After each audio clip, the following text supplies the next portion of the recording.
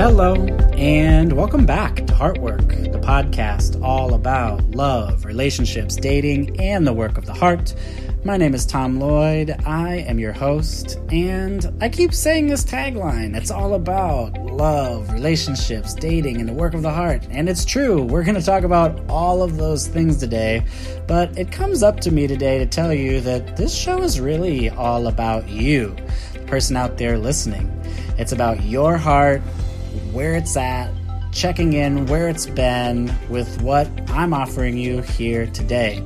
This show is about people who love love and people who show up for love and people who are willing to do the work to unlock that next level of love for them wherever they might be in that journey. So if you're here and you're continuing to be here, that is probably you. You're a lover. And you know what? I love that. And today I have two very special guests that are going to help you check in with your heart. They are very near and dear to me and my life, and they are actually the people that I'm quarantining with right now, and I have the great blessing to be in their home during this whole situation. Their names are Grace and Melinda, and they are two giant hearts, and they are such great role models of what it means to live a life based on love. Not only in their relationship, but that love extends far beyond to their friends and their family and everything they touch. They are absolutely exceptional. I love them so much. I'm so happy to share them with you.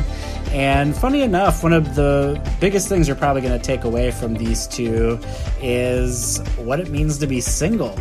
And so even though they're a relationship, they have this great outlook on being single and what that looked like before they got into this really important relationship that they're in now.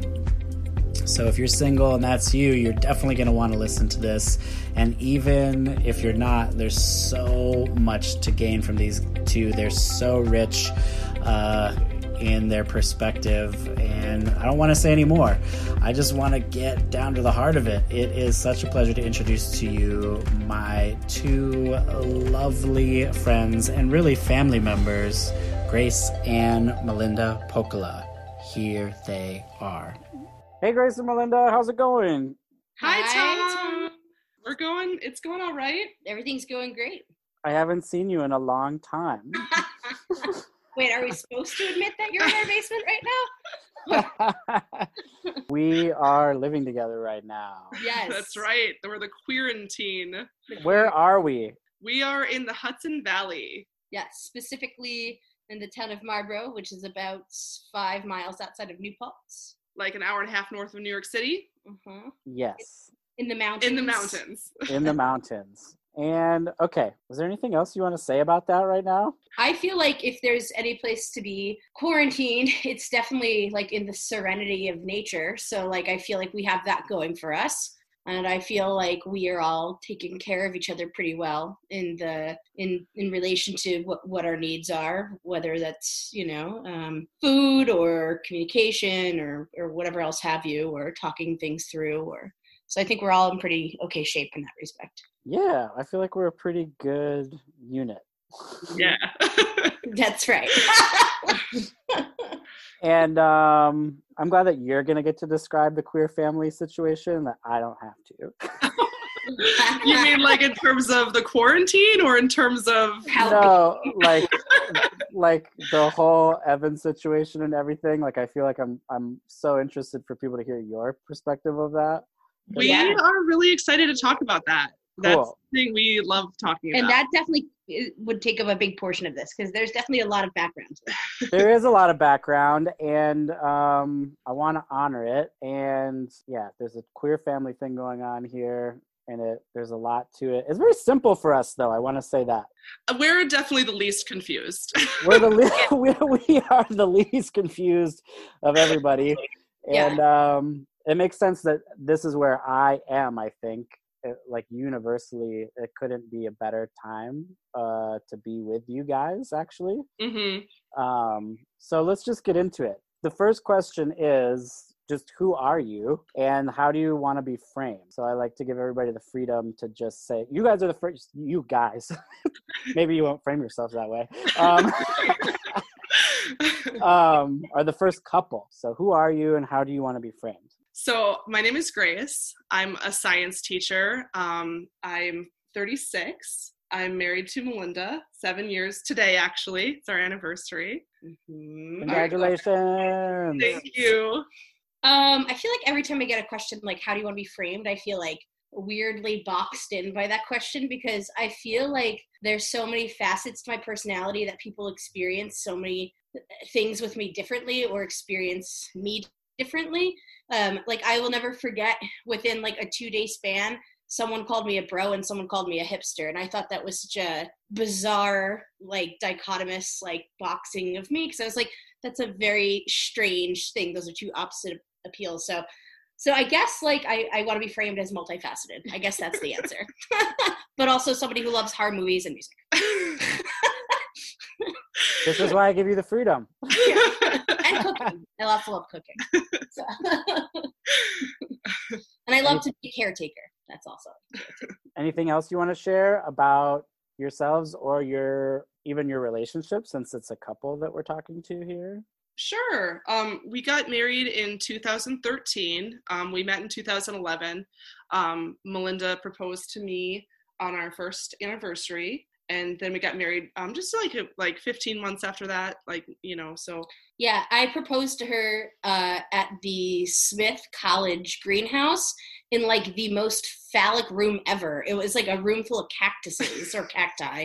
And there was like a big school field trip that day. And so like, I didn't know there was going to be all these like mass amounts of kids around. So I was like rushing Grace through all the different rooms, and the only room open was the cactus room. I was like, I guess this is where I'm proposing.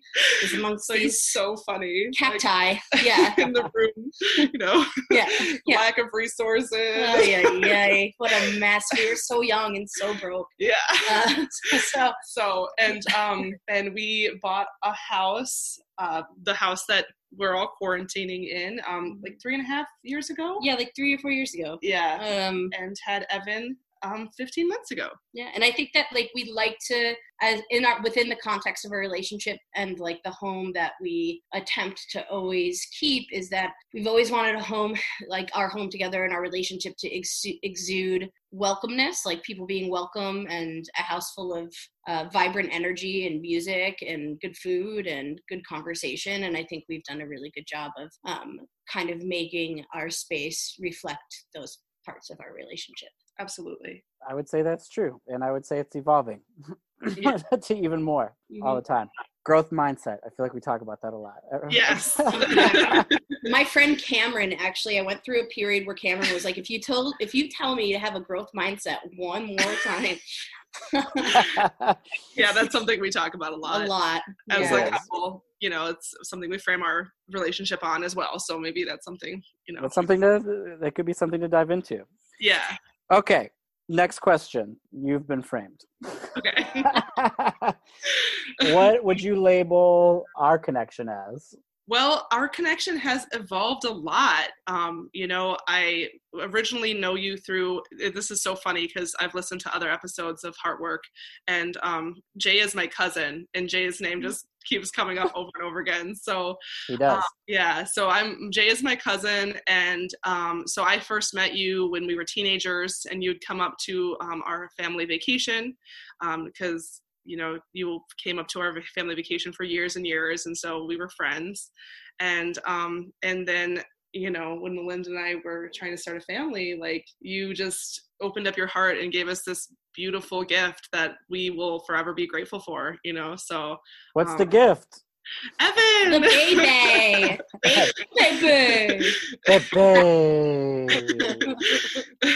For listeners who aren't in the know, that is one of Evan's words that he's very proud of. And he says it just like that, baby. Baby.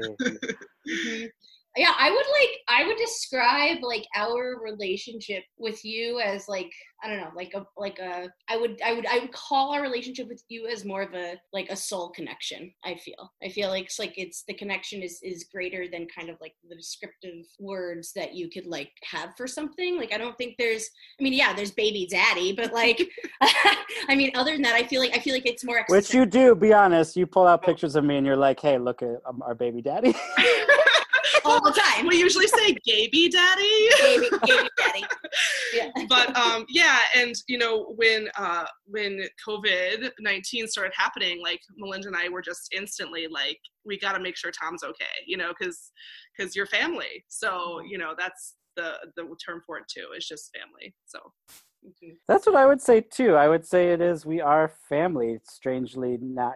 I mean, it's kind of always evolving, but I think, you know, when people would ask me about this situation, they always ask me about Evan, and I would be like, yeah, he's cute or whatever, but like, and he is, but I would be like, I'm more interested in Grace and Melinda right now. Like, it's more about us three than it is about him, even though he's obviously an important part of the whole situation. Yeah. I've just been over like the last year tuning into, it's like, oh, we're actually family. Like it's like it like keeps hitting me, and it's like, and this whole situation where we're spending extensive time together feels like it's just like solidifying. Like I feel like we will look back on this time. I keep thinking about how we will look back at this time. Yeah. And that it's like, yeah, it just feels like the perfect time to be here, and it feels like, yeah, we're family. So I also feel like it's almost even like, to some extent, it feels to me like a siblingship in a way. Like I feel like I feel like Tom's like, Melinda, if you talk about hot sauce one more time, I'm gonna like kill you. Or I'm like, Tom, if you talk about the Matrix one more time, I'm gonna kill you. That's hilarious. Yes. But then also the love is there too. The love is there. Okay, so let's go into first memories really quick. Okay. We have like double the amount of sharing, so maybe we can be quick about it. Well, what is your first memory of me? And I'll share my first memories of you. Oh my gosh. I don't know. Like, my memory doesn't really... Okay, I don't remember... Okay, I'll say it for you, Grace. Okay. My memory, I don't know. My first memory of you is, well, first of all, I was going up to the lake, which is where the Pocola family has their big gathering. I think both of my first memories of you are at the lake, actually. Yeah. I don't think I saw you outside of the lake for a long... Do you want to describe the lake, Grace? Sure. Yeah. The lake is, it's this small lake in Minnesota, and Minnesota has, you know, thousands of lakes. So it's not a special lake, but it's very, very, very special to us. And my extended family has been going there for 40 years.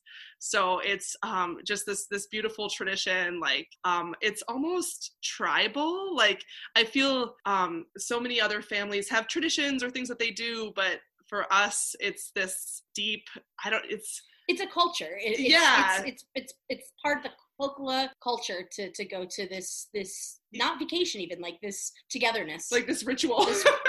Yeah. No, it's true, especially now. My grandparents have passed away. They've been gone for years and years, and at this point the kids who are playing together aren't cousins, they're second cousins, or in some case even further apart than that. So yeah, it's just this beautiful thing that my family's been doing forever, and it's great. So that's the lake. My first time I heard about the lake, Jay came back from it and was like, yeah, I was doing one arm push-ups and I shaved my armpit hair and got drunk, and I was like, and he was like 15. He was like 15.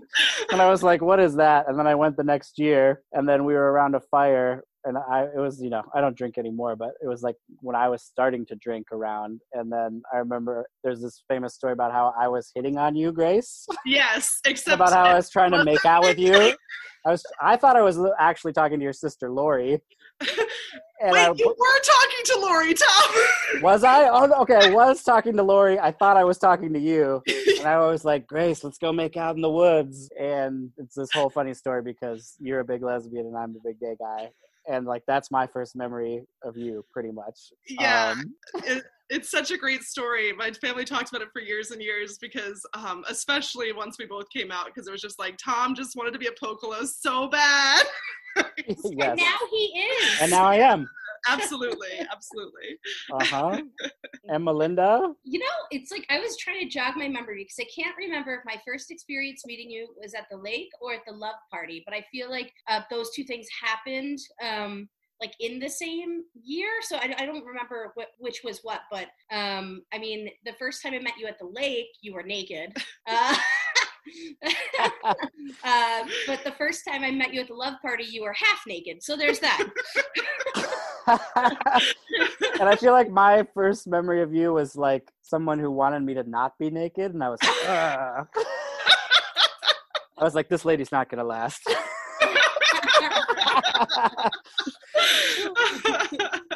But I feel like to bring that in, I feel like, you know, the other question I usually ask is when did our hearts first connect? Mm-hmm. And I feel like Melinda, especially, I feel like kind of especially going through this process and coming up here and moving to New York, and like really, I feel like me and you end up getting into all these long conversations, like especially late at night. Mm-hmm. Yeah, we had many a late night conversation. There's just like a special connection, I think, that's been building. And Grace, I don't know, when do you feel like our hearts connected? I feel like it was early. I feel like it's always been. Yeah, I mean, my whole family has just like loved you forever. Like, it was so interesting when I told my family, you know, that you had donated to us and that you were going to be Evan's uncle. My family was like, Tom Lloyd, that's great, good choice. So it's like, I don't know, it's funny, but you know, it's so interesting. There's been so many various reactions, but I don't think we've heard any negative reactions, like from anybody that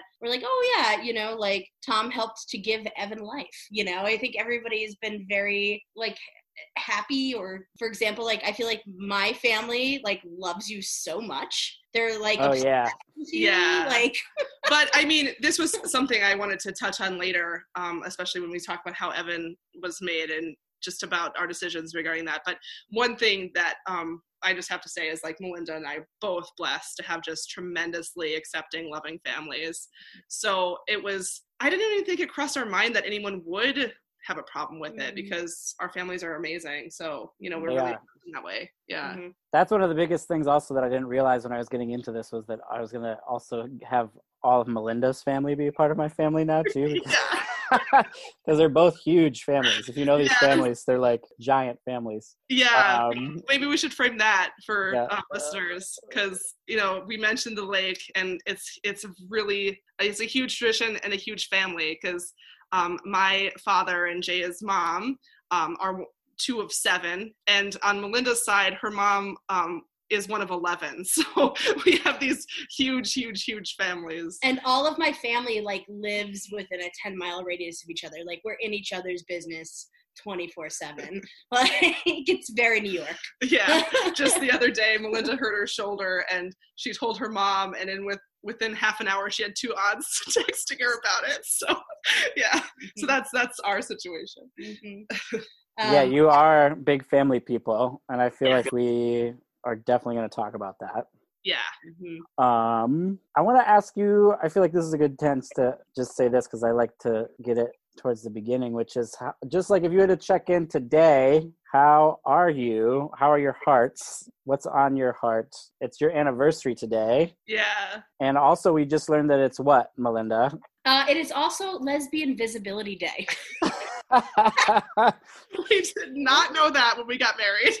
Until today. Yeah. And I'm feeling the gayness. My heart's filled with queerness right now. I just thought I found that out today, and I was like, oh my word. Okay. All right. I love it. It's too good.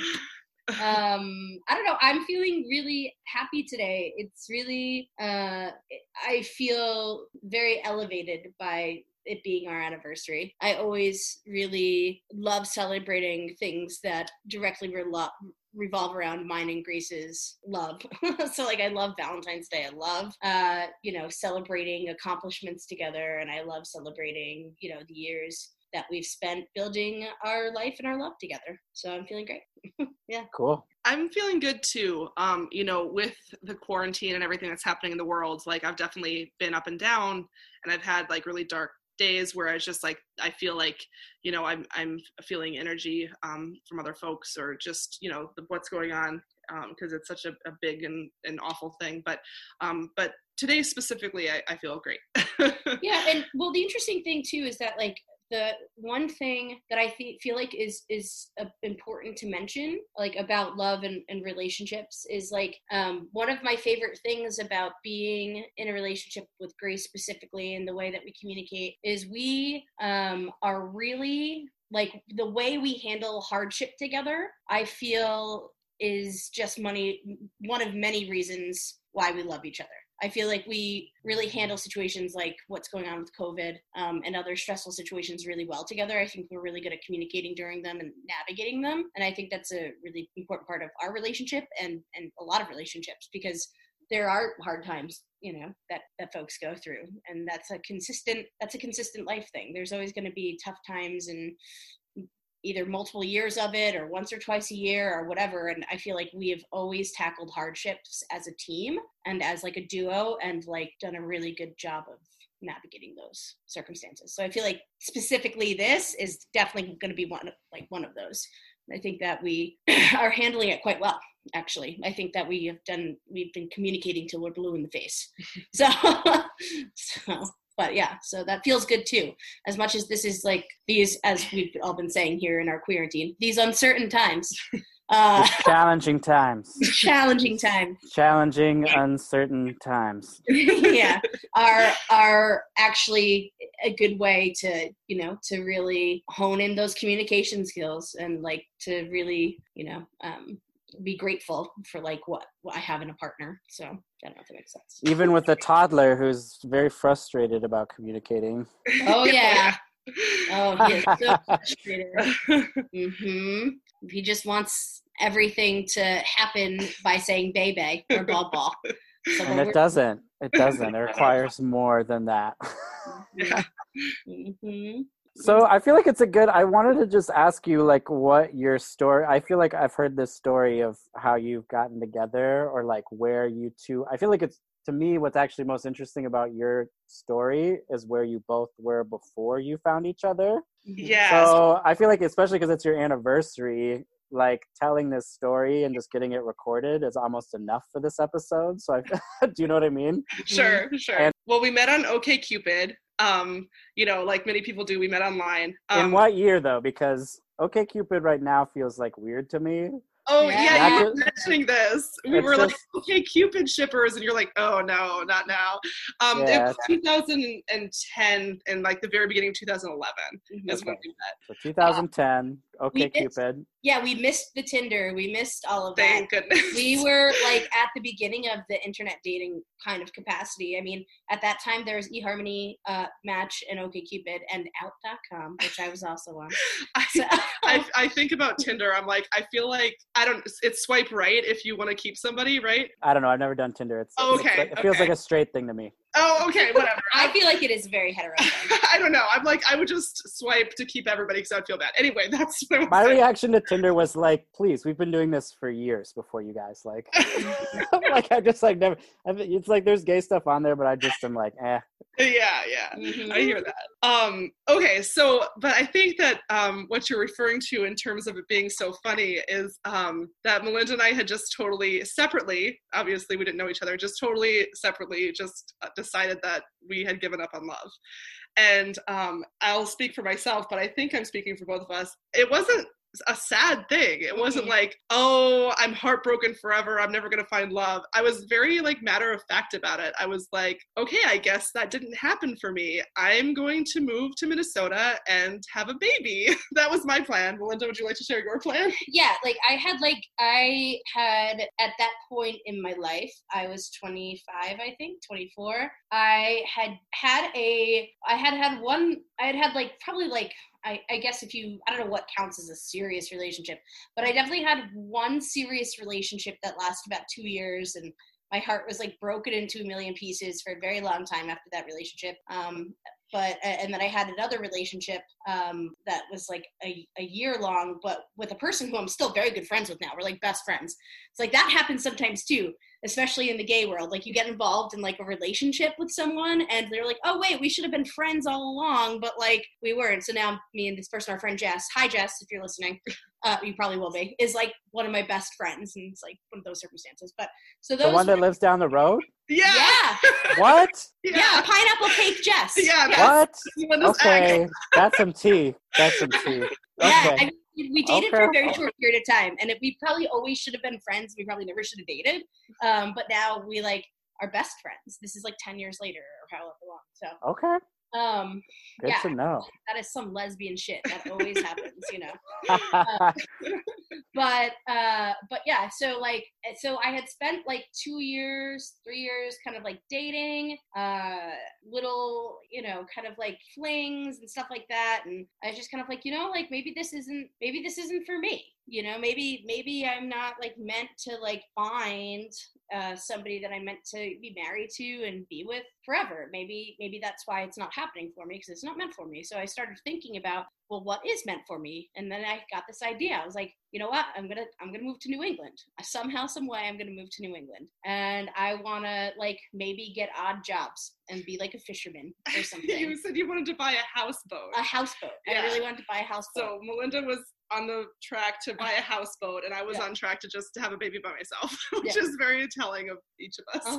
And I was just kind of like, this is what I'm gonna do, and like I was kind of trying to figure out that plan and kind of like see exactly what that looked like. But I was still on OkCupid because I was like, well, while I'm on the way to that plan, I might as well hook up with people. So, right. You know, sorry, Mom, if you're listening. You know. But that's true. Like, that's just a thing of life. Yeah. So. Yeah, to the point where I think both of our profiles said that we weren't looking for something serious because I didn't want something serious. I was going to move to Minneapolis and have a baby. So. Yeah, my profile said interested in friendships, and what was the other one? It wasn't like a relationship. It was like there was another word for it. It was so long ago I can't remember. But yeah, but then we met, and Melinda, like we always say that she's witchy and she is more intuitive than I am. So Melinda was like, "Wow, this is like it," and I was like, "Oh my gosh, what are you talking about?" I was like really scared.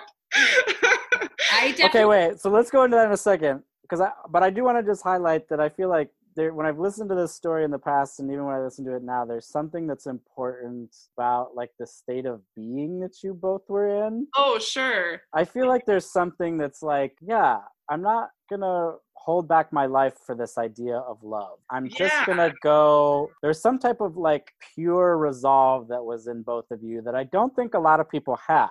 It's really true. Like to this day, like I'm very in love with Melinda. We have a great marriage. Like, you know, there's nothing about like being in this relationship that I regret, but I loved being single. I was really happy being single. I was totally fulfilled being single. And for me, like I was until I had given up and decided that I was done. I was looking for a partner, but I was also I so enjoyed my time being single, and I felt really fulfilled. Like I didn't feel like I needed a partner at any point. I just, I always kind of thought like, oh yeah, I'll get married. But like I was really satisfied in my life when I was single before I met Melinda. Melinda, how were you when you were single? Because I want to. Oh my God. I mean, I feel like when I was single, I feel like the best description of me was like always 3 beers deep and like half a pack of cigarettes. That was single Melinda, like always consistently, and like ordering Domino's, and like well, that's kind of what it came to. I actually wasn't happy being single, and I was like, but I was putting too much context on it, and that's when I decided like I need to change some things. Like I'm clearly unhappy, but like I don't think I'm unhappy because I feel like I'm unhappy because I'm putting too much emphasis on love.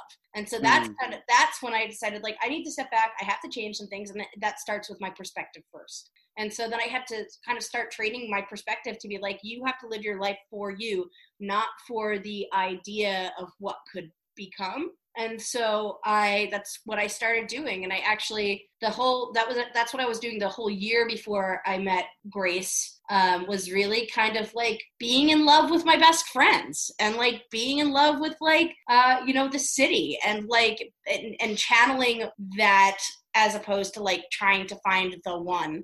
I just enjoyed probably the best times in my life that I ever had with my best friends in New York City. As far as friendship goes, not relationship, best I've like, yeah. But like, yeah, like I really honed my love in that. And I like really put all of my energy into my friendships at that point, and really happy I did that. Because when I met Grace, that I was like so ready to love in a more mature way, but also I felt like I had just truly built a really nice foundation of friendship support and stuff like that too. And had experiences. I traveled a lot. I did a lot of stuff. I went on this really awesome 2-week hike with one of my best friends. I did a lot of stuff once I decided I was going to stop dating people who weren't right for me too, because that's something I was doing a lot of, but also stop just really trying to find the person by almost to the other thing was that I felt like a lot of the people I was dating, I was like, even before the first date, I was going into it is this going to be the person? And I stopped doing that as well, and really had a really nice, like I said, 2-year span where it was all about me. It was all about my friendships. And if I was hooking up with people, that was cool. But I wasn't looking for the one. I was looking for me. And I think that's important. So I think there was that was a whole 3-year kind of journey for me. Yeah. Yeah.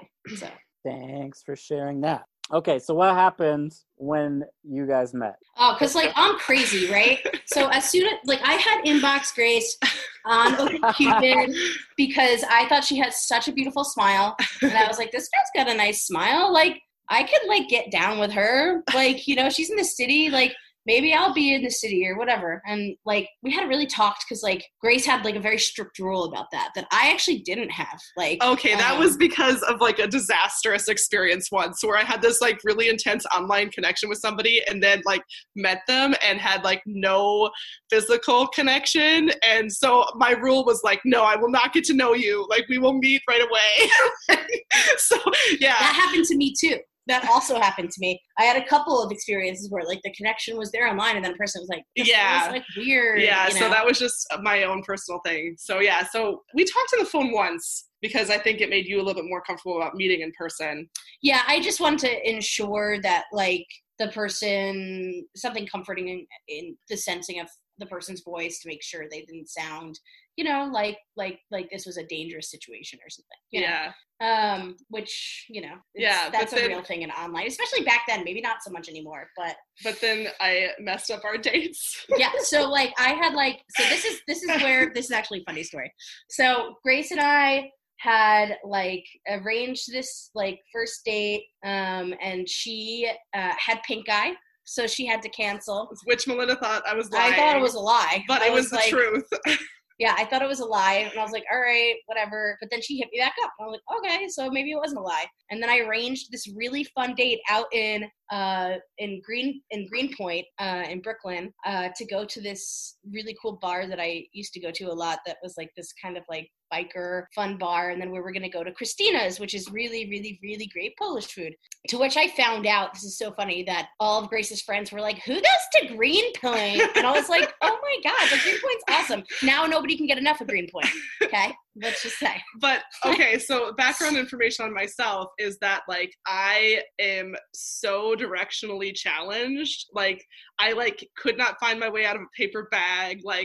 Honestly, if it weren't for the fact that our phones tell us where to go, I could not be a functioning adult. So I was trying to go to this date with Melinda, and I legitimately, honestly got lost. And I was like, I'm not going to make this date. I don't even know where I am. I don't know where you are. And Melinda's like, this girl just ditched me again. Twice. So yeah. I was like, okay, you know what? Forget it. It's not worth it, whatever. And then she hit me back up, and I was like, what is with this girl? This is ridiculous.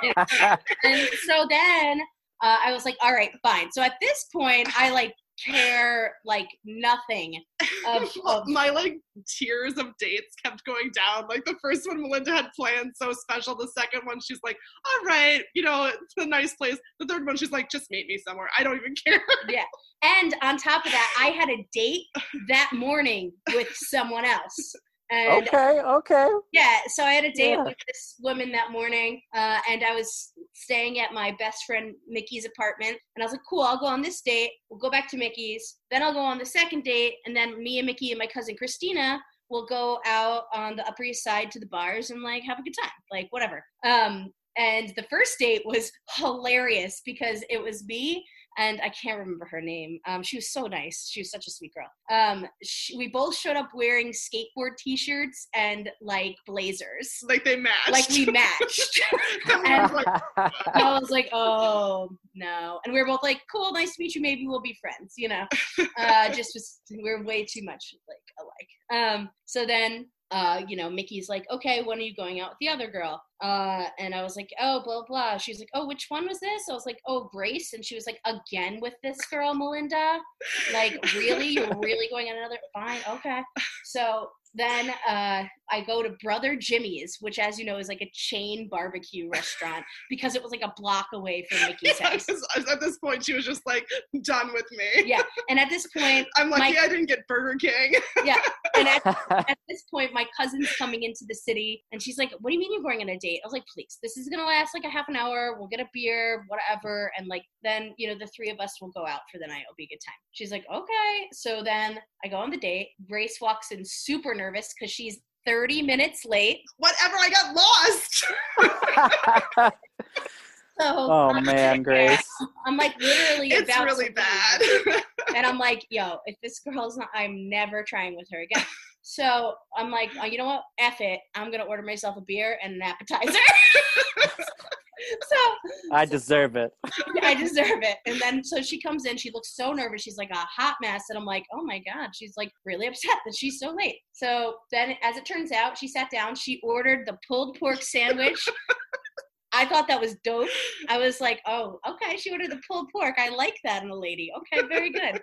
So, and we actually had a really good time. We wound up like having a couple drinks, and the date was going for a really long time, for like 2 hours? Yeah, really for like long time. 2 hours. And then my cousin Christina was texting me like, bitch, where are you? Like, we're ready to go. Like, and I was like, okay, like, should I ask her if she wants to come with us? And Christina was like, I guess. And so I was like, hey, I'm actually supposed to go to this bar with my best friend and my cousin. Like, do you want to come? And Grace was like, okay. And like, she hung out with us till like 2 a.m. And I think Melinda was really impressed by that. Yeah. I was like, yeah, like all into this situation. Like this date's going great. Of course I'd meet your cousin and best friend, you know? Yeah. And she was like so down for it that I was like, that is so cool. And then the other thing was that my cousin makes fun of me until this day about, is I kept high-fiving her because I started to get nervous because I was like, yo, I think I like really like this girl. Like this feels like a little like crazy, like this whole date. And I was like, now I'm nervous. So then I started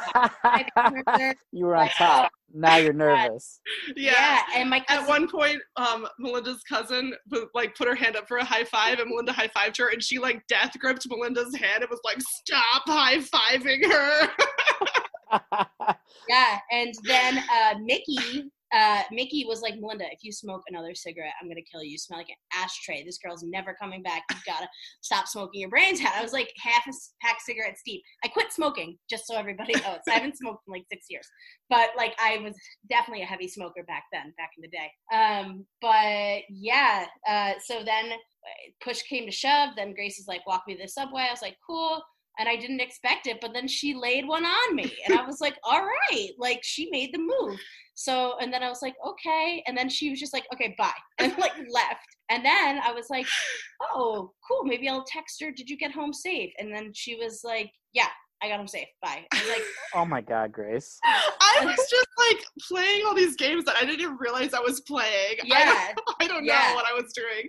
And but then, I'm just really lucky Melinda stuck around through it all. Yeah, because then it came down to like, then Valentine's Day was a couple weeks later. I was like, can I talk about Valentine's Day? Yeah, you can talk about Valentine's Day. So So I had just always had horrible Valentine's Day. And I was just saying that I was so happy being single, and I absolutely was. But like one point of like bitterness for me or whatever was Valentine's Day. I hated Valentine's Day. Like I thought it was just awful. Even when I was in relationships for Valentine's Day, they were always awful. Like once I got food poisoning, like it just, this day had never been good for me. So Melinda, I think we'd gone out like 2 or 3 times and, always had like a really good time. We had this great connection. And so Melinda called and was like, hey, like, what are you doing at Tuesday or whatever it was? Because I'd like to go out. And I'm like, sure, yeah, I'm free Tuesday. And she goes, oh, okay, because it's Valentine's Day. So, and I was like, no. Like, so Melinda got off the phone and was like, oh my God, this girl hates me. Yeah, and at that point, I like called Mickey and I was like, yo, like she freaked out. And Mickey was like, that's okay, like we'll do Galentine's. And so like Mickey and I went out for a really nice, expensive steak dinner together. We shared like a Russell Stover heart of chocolates, when we were both kind of like talking about these relationships that she was in a relationship at that point or getting into one that wasn't working out, and seemed like the same thing was happening with me. So we just spent the night doing that. And then I was like, I'm just not going to call her. Like, this is getting annoying now. I'm putting in all the effort. Like, she ditched me 3 times. Now she can't even, like, commit to, well, you twice ditched, once late. I was like, she's not, whatever. So I was like, you know what? Whatever. Like, if I don't want to deal with this. I already told myself I wasn't going to get caught up in trying to, like, make someone the one. So I was like, I'm just going to forget about her. Can I just stop right there, Melinda? Because I feel like a lot of people need to hear this as well. Like, what was your line on that? Like, how did you know what I mean? Like, when people are messing around with games for you, like, because I know you're obsessive with some stuff. Oh, yeah. Just like normal stuff, like the Instacart order for the groceries. Like we're all over that like a bag of chips. So I know when Grace was there, you were probably very obsessive, and people can get obsessive when they're dating with the texting and the not showing up or this, or like, how should people treat me? Or I'm trying to, establish a line of respect or whatever. Like, what do you feel like got you? Say more about that. I think what got me to that place of like, maybe I don't think that this is like, I need to kind of put my foot down and draw the line in the sand and kind of maybe walk away from the situation, is because I had like resided to not go forward with things that made me feel bad. Like once it started to feel like kind of bad and like I felt rejected and my feelings were hurt, then I was like, why am I going to put up with this? Because the truth of the matter is, and I doubt this girl will ever listen to this episode, I dealt with such a just give a fake name. I'll give the fake name. Her name was, I'll call her KK because that was her initials.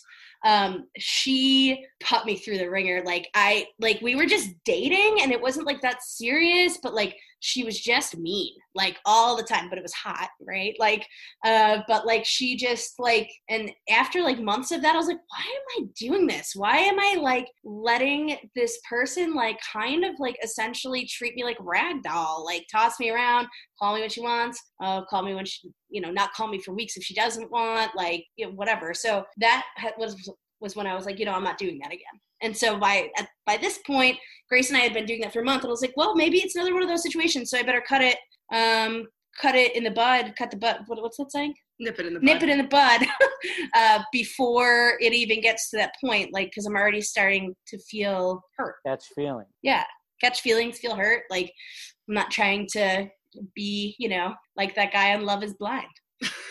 Mark. Oh, Mark. Yeah. Oh, Mark. I know. We've all been Mark. I have totally been Mark. Mm-hmm. So what happened then? Grace messed up Valentine's Day. I did. But I had an amazing day that day, so I can't regret it. Why were you having such a good day? Well, so I was determined. I was bound and determined to hate Valentine's Day like I always did. And then I was sitting with my friend Erin, and we were like, okay, we're just gonna put on pajama pants and watch something. And then our friend Sarah Berman was like, hey, you guys need to put on pants and meet me out. And we ended up going to this like karaoke ballad sing-along and just had this amazing, incredible night. So Melinda tells the story. She's like, you were so mean. And I was like, I was mean, but I had fun. And I think that's kind of when I was like, you know, like I also saw that she went out on Facebook. I think that was like the worst thing. Oh Yeah, man, so I'm great. sitting there. It's like I know. I was it's awful. like I 2 was in the awful. morning. It's 2 in the morning. Mickey and I are like, you know, how many bottles beer deep or whatever, smoking cigarettes, and I just happen to go on Facebook and I'm like, yo, she like went out with like a bunch of friends tonight and put it on Facebook where she knows I can see it. And Mickey was like, yo, enough. Melinda's like, I'm done. I'm done with Be this done. girl. She's Be a done. joker. And so Again, with a sense of resolve. yeah, so that's where I was just, yeah, Valentine was a line in the sand. It felt like directly hurting me or directly disregarding me or directly not giving a shit. So I was like, all right, like, fine. And so I didn't call her for like, or text her or anything. And it wasn't even a game. I wasn't trying to get her to do these things. I just decided I was not going to. And I think it's really like Amazing. Yeah, for me, like just looking back on that now, and I'm so grateful that Melinda stuck around through it, but it's one of those things where I was putting up my own roadblocks. Like it truly, I did hurt Melinda, but it had nothing to do with her. It was my own experience. Like I had just decided that this day sucked for me. And so I like, you know, potentially could have like lost this beautiful relationship because I had decided that like I wasn't going to enjoy Valentine's Day. It's like the stupidest thing in the world. But luckily so then I'm hanging out a couple weeks later. I'm hanging out in Yonkers with my brother, and we're at this place called Rory Dolan's, getting beers, whatever. A lot of these stories start with Melinda getting beers because that's what Melinda did all throughout her 20s. but so my brother and I are getting beers at Rory Dolan's. I get this text from her. What are you up to? And I was like, son of a, okay, all right. Okay, here she is again. All right. And so I tell my brother's like, just talk to her. Like maybe like she changed her mind or something, or maybe like whatever.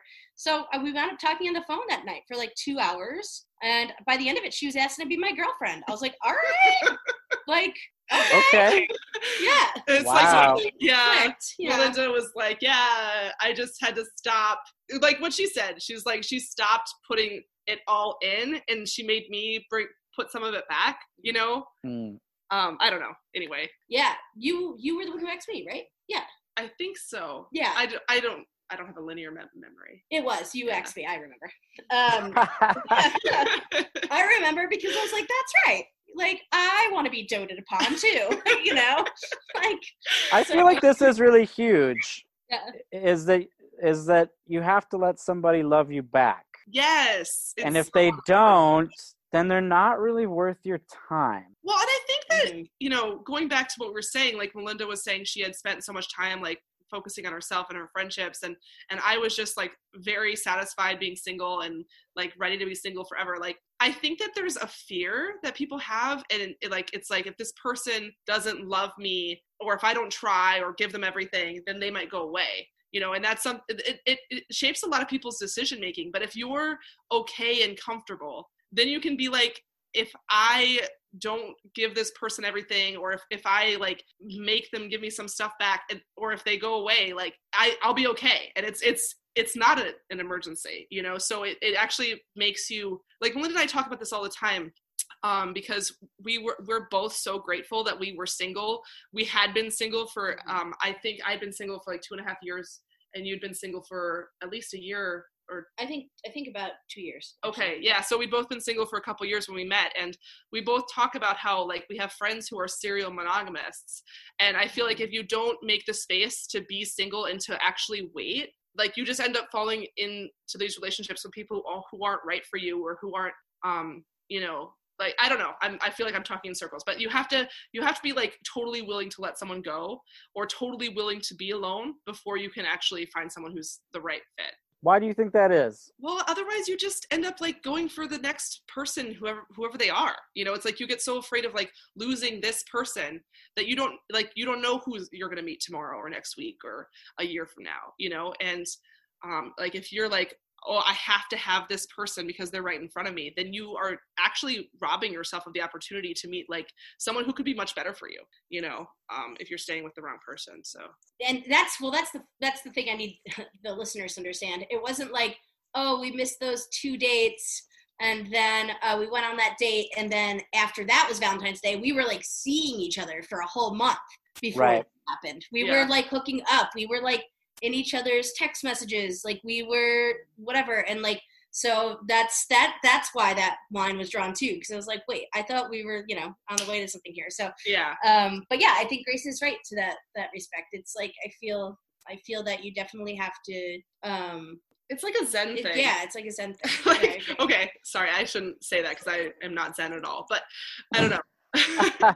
It's like you have to be okay without it for it to actually come. Mm-hmm. Mm-hmm. And I think in that moment too, because for me, it's really important to not obsess, because like I give myself my little obsessions here and there when I have them, because like they help me to like kind of hone that perspective of my personality. But like I had made a conscious decision to stop obsessing over people in my like in my relationships, love relationships, a long time prior to that, because I do feel in my first, not my like first high school relationship or anything, but like my first big relationship in college was definitely I had created almost like a problematic environment by obsessing too much about our relationship. Was she going to stay with me forever? Was she mad at me like at this point or that point? And like I definitely drove her away for sure, because I was being too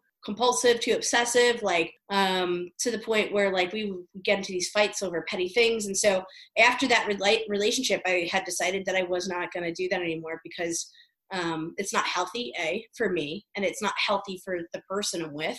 And so like I actively have been proactive in not obsessing directly over people. So that's also why when I met Grace, and during that whole process of our courtship, I was like, I'm not going to obsess over her directly, and I'm not going to do that, because that's not a healthy way of being. I give myself my little celebrity obsessions and my little, movie obsessions, and that's great, and it's a little treat. But like, I don't.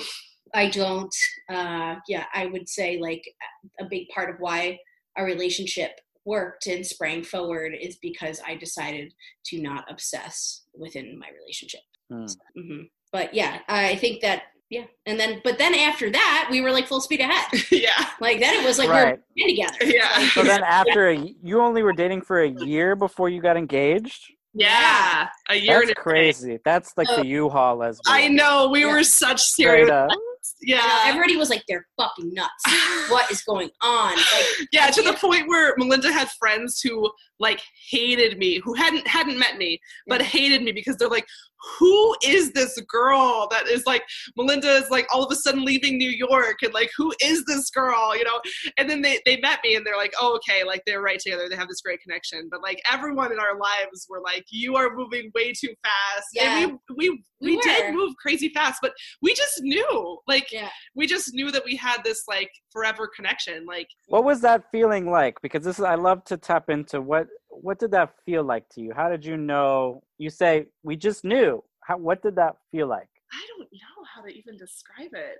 I would describe that feeling of knowingness about finding your soulmate as feeling otherworldly almost. Like I feel like you feel like elevated but also grounded. Like it's so different. Like I mean, it exists in this special space. And it's also just really strange, like, because we look back on like our first year together, and like there was a lot of hard times, like some stuff I don't want to go into, but like there was some really crazy things that happened. But in both of our families, there's crazy stuff in happening. our families, and just our we were the brokest. So broke.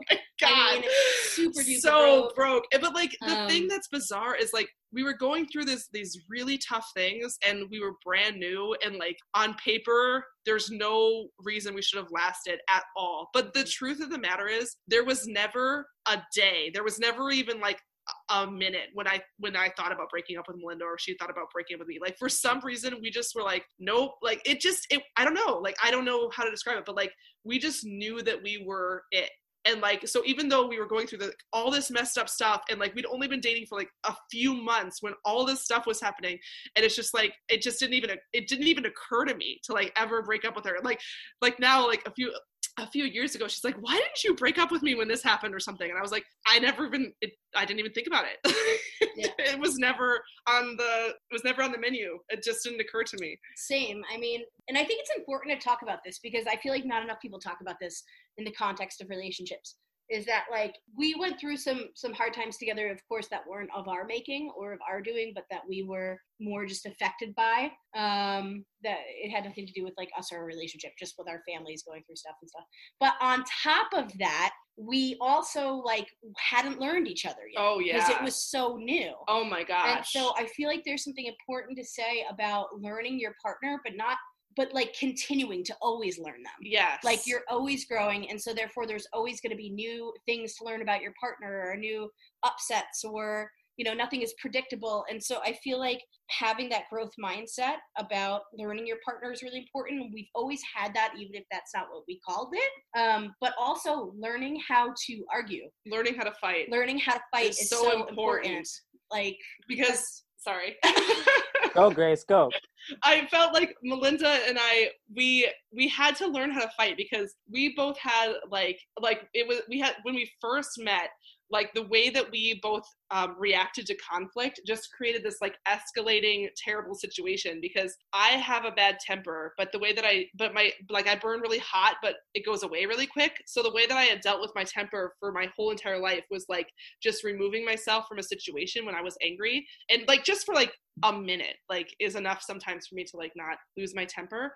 And so I like when we first met, like I would try to remove myself, but Melinda, I have a different style. Yeah. Like I am like a jump into the fire communicator. Yeah. I want to like delve into the pits and like communicate to the death of it then, right there. Yeah. Talk it through, figure out the solution. And I'm like I've never been afraid of doing that. And I think it's also a New York versus Midwest thing. Yeah, we had a culture clash. Yeah, there's a culture clash because, like, I feel like New Yorkers are very much like that. Like, let's talk about it. What's the angst? So what's the angst?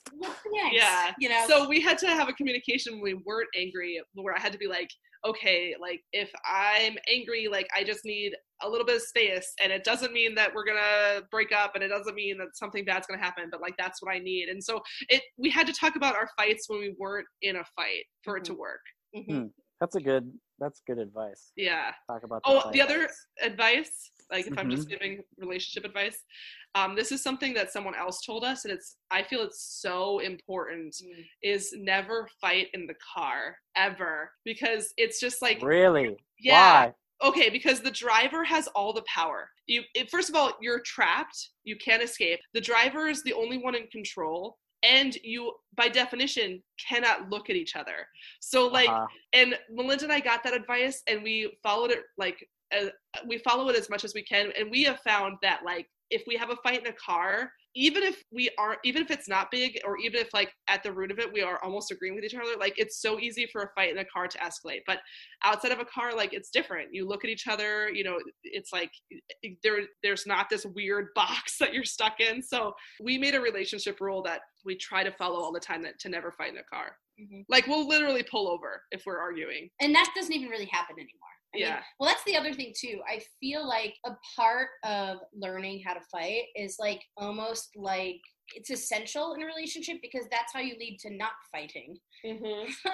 Like Grace and I really don't fight. I don't remember. I mean, we seldom fight. We don't fight over things that some people fight over. We don't fight over money. We don't fight over petty things. I mean, if we're having a fight, it's because it's some, I feel like emotional like issue that's affecting us or something. Like, so like, I feel like learning how to fight is directly related to us not fighting and not being a couple who fights often. So, well, it's just communication in general. And communication. Yeah. Communication. Blue in the face. Yeah. Like you have to communicate, I feel like that's where so much goes downhill. And I feel like, and it's so weird to me that my past relationships are coming up in this podcast, but I feel like that's a part of like learning too about the type of partner you want to be is going through multiple relationships and learning from them. And learning from them. I mean, I had a lot to learn about myself throughout the course of my first major breakup. I mean, so much to learn about myself, and about the ways that I was behaving and acting that like could be inappropriate, or like ways in which that like I didn't like, you know, that I didn't speak up for myself, like certain, you know, and so I feel like, you know, all those things have led me to be able to be a good communicator and to like be able to figure out what's important and what's not important as far as like arguing. Yeah. You know, there's certain like money, whatever. If you're broke, just be broke together. Like, don't argue. Like, there's no sense in arguing about it. If you're rich, it's you're rich really, together. it's really know, true. You know? Like one of Melinda's and my, like a song that's reminds me of us, like one of our songs is that song, Even Though We Ain't Got Money. Danny's song. I'm so in love with you, honey. Yeah. So here's where I want to go. Where are you right now? Like, what do you feel like you two are learning right now? I think that Melinda and I learned a lot about ourselves and each other, and are still learning a lot through parenting. Mm-hmm. You know, it's oh yeah, it's so different. It's a whole set of new experiences. You see your partner as a parent, and it's beautiful and it's challenging.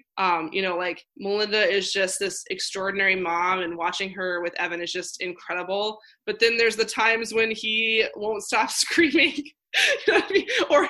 Or the other day when it took 3 hours to get him to sleep, and you know, so those challenging times, you know, like it's easy to lose your patience with, you can't lose your patience with the baby. So, you know, it's easy to lose your patience with each other because you can't lose your patience with the baby. So that's been challenging, but great, you know? It's great. I mean, but that's where the growth mindset comes in, because it's like, just when you have your relationship to a place that it feels like, oh, what could possibly, you know, change this in any way, then you have a kid. And it's like, you're like, wow, okay, this can possibly change it in every way, you know? But it's also like been a great learning experience for us. And I think we both love learning, and learning more about each other. And I definitely think seeing each other in these parenting roles amplifies the love that we feel for each other. Yes. As well. Yeah. And also amplifies the respect we have for each other. Yes. You know, I mean, yeah, there's times when we will lose our patience with each other every once in a while pretty much over the sleeping. Yeah. I gotta say, if Evan's not sleeping, that's the only time we are impatient with each other. Yeah. Because we're both tired, you know?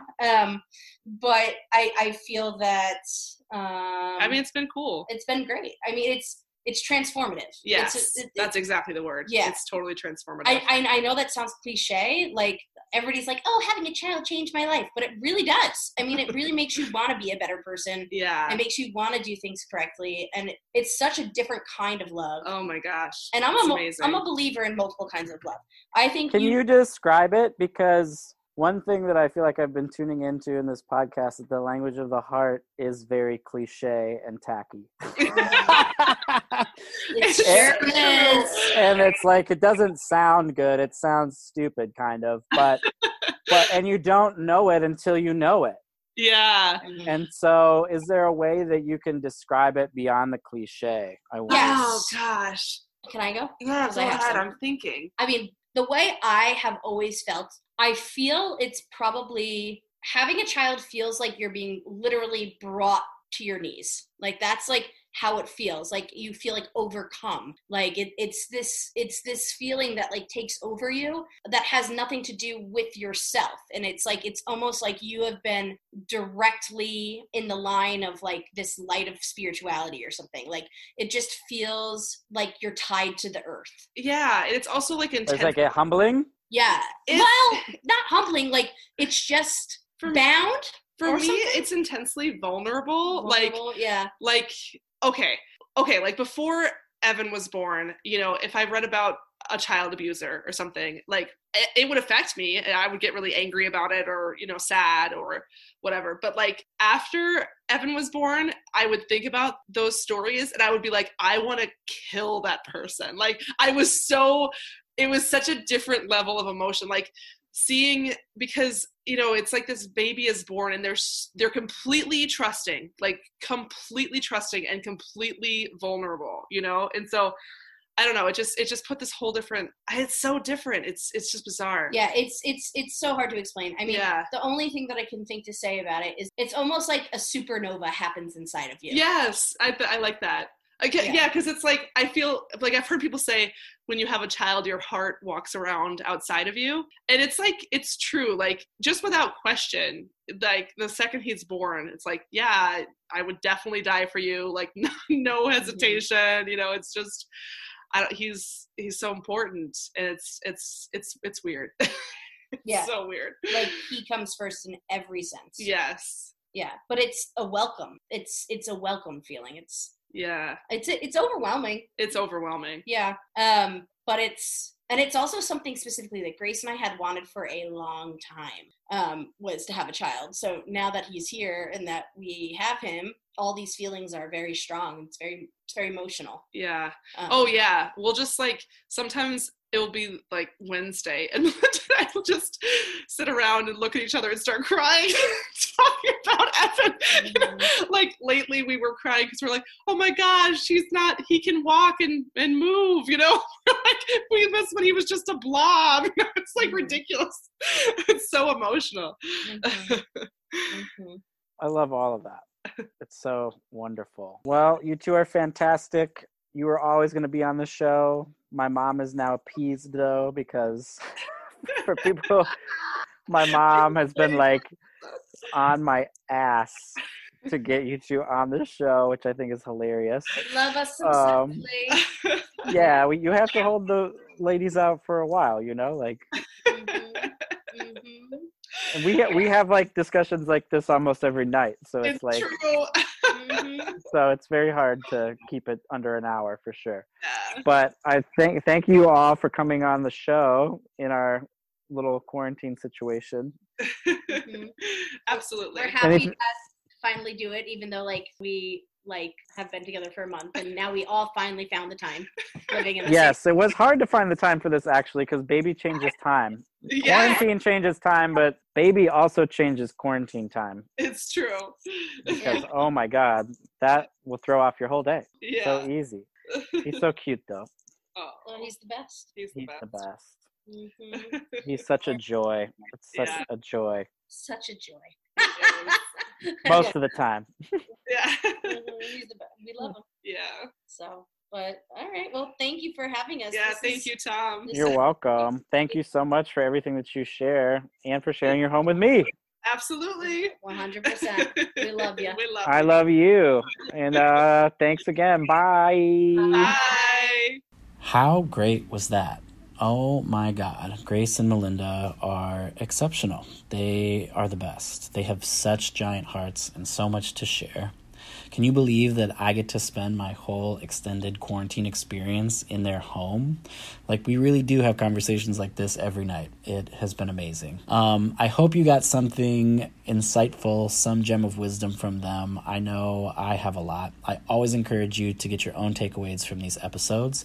But in case you're interested in what I got, here are my takeaways. Number 1. Did you hear the laughter in this episode? There is just so much love and joy and laughter. So go find people in your life that you can laugh with. It's such an easy way to open your heart and bring more love in your life.